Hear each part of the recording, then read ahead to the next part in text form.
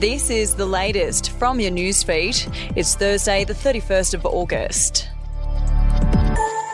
Australians will head to the polls on October 14 to decide if they want an Indigenous voice enshrined in the Constitution as the Yes and No campaigns launch a 6-week final push to the referendum. Anthony Albanese confirmed the date of the national vote, Australia's first referendum this century, to a crowd of Voice supporters in suburban Adelaide for the official launch of the Yes campaign yesterday.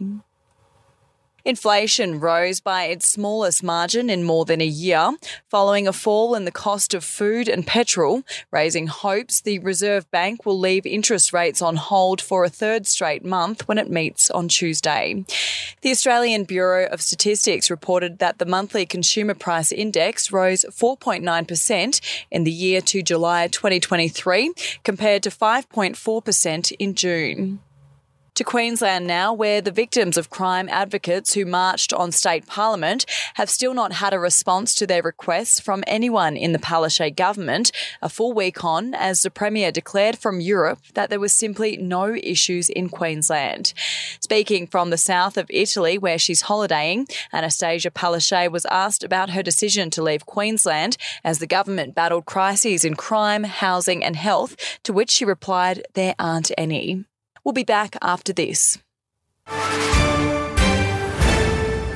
News doesn't have to be boring. The Brits have given Prince Harry a new nickname after yet another tell-all interview. Oh God, is it the Ginger Whinger?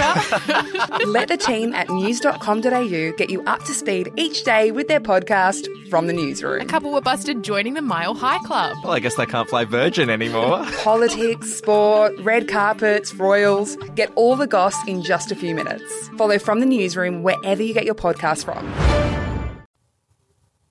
In the NRL, it's been revealed the player who walked away from the Bulldogs over a training ground punishment was barely 10 minutes late for training.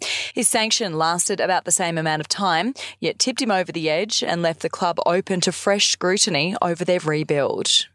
And in South Australia, almost 320 South Australian schools will close or be forced to alter classes because of Friday's planned teacher strike.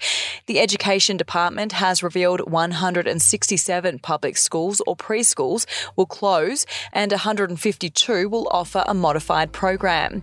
The remaining 608 sites will be open as normal or already have a planned pupil-free day.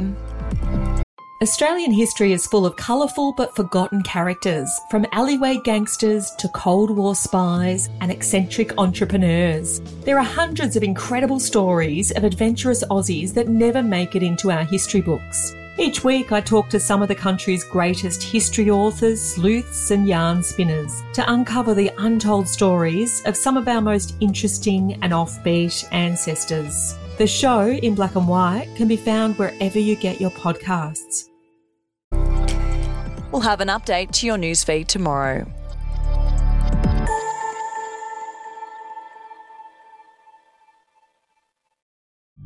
The podcast Faith on Trial looks into Hillsong, both in Australia and the US, and takes both the listener and hosts on unexpected twists and turns in the story of Brian Houston and the Singing Preachers. There are 2 incidents involving Pastor Brian. The Australian journalists uncovered a litany of alleged criminal behaviour in the megachurch. Financial gifts were being given to the leaders of the church. Listen to Faith on Trial Hillsong ad-free on Crimex Plus on Apple Podcasts today or wherever you get your podcasts.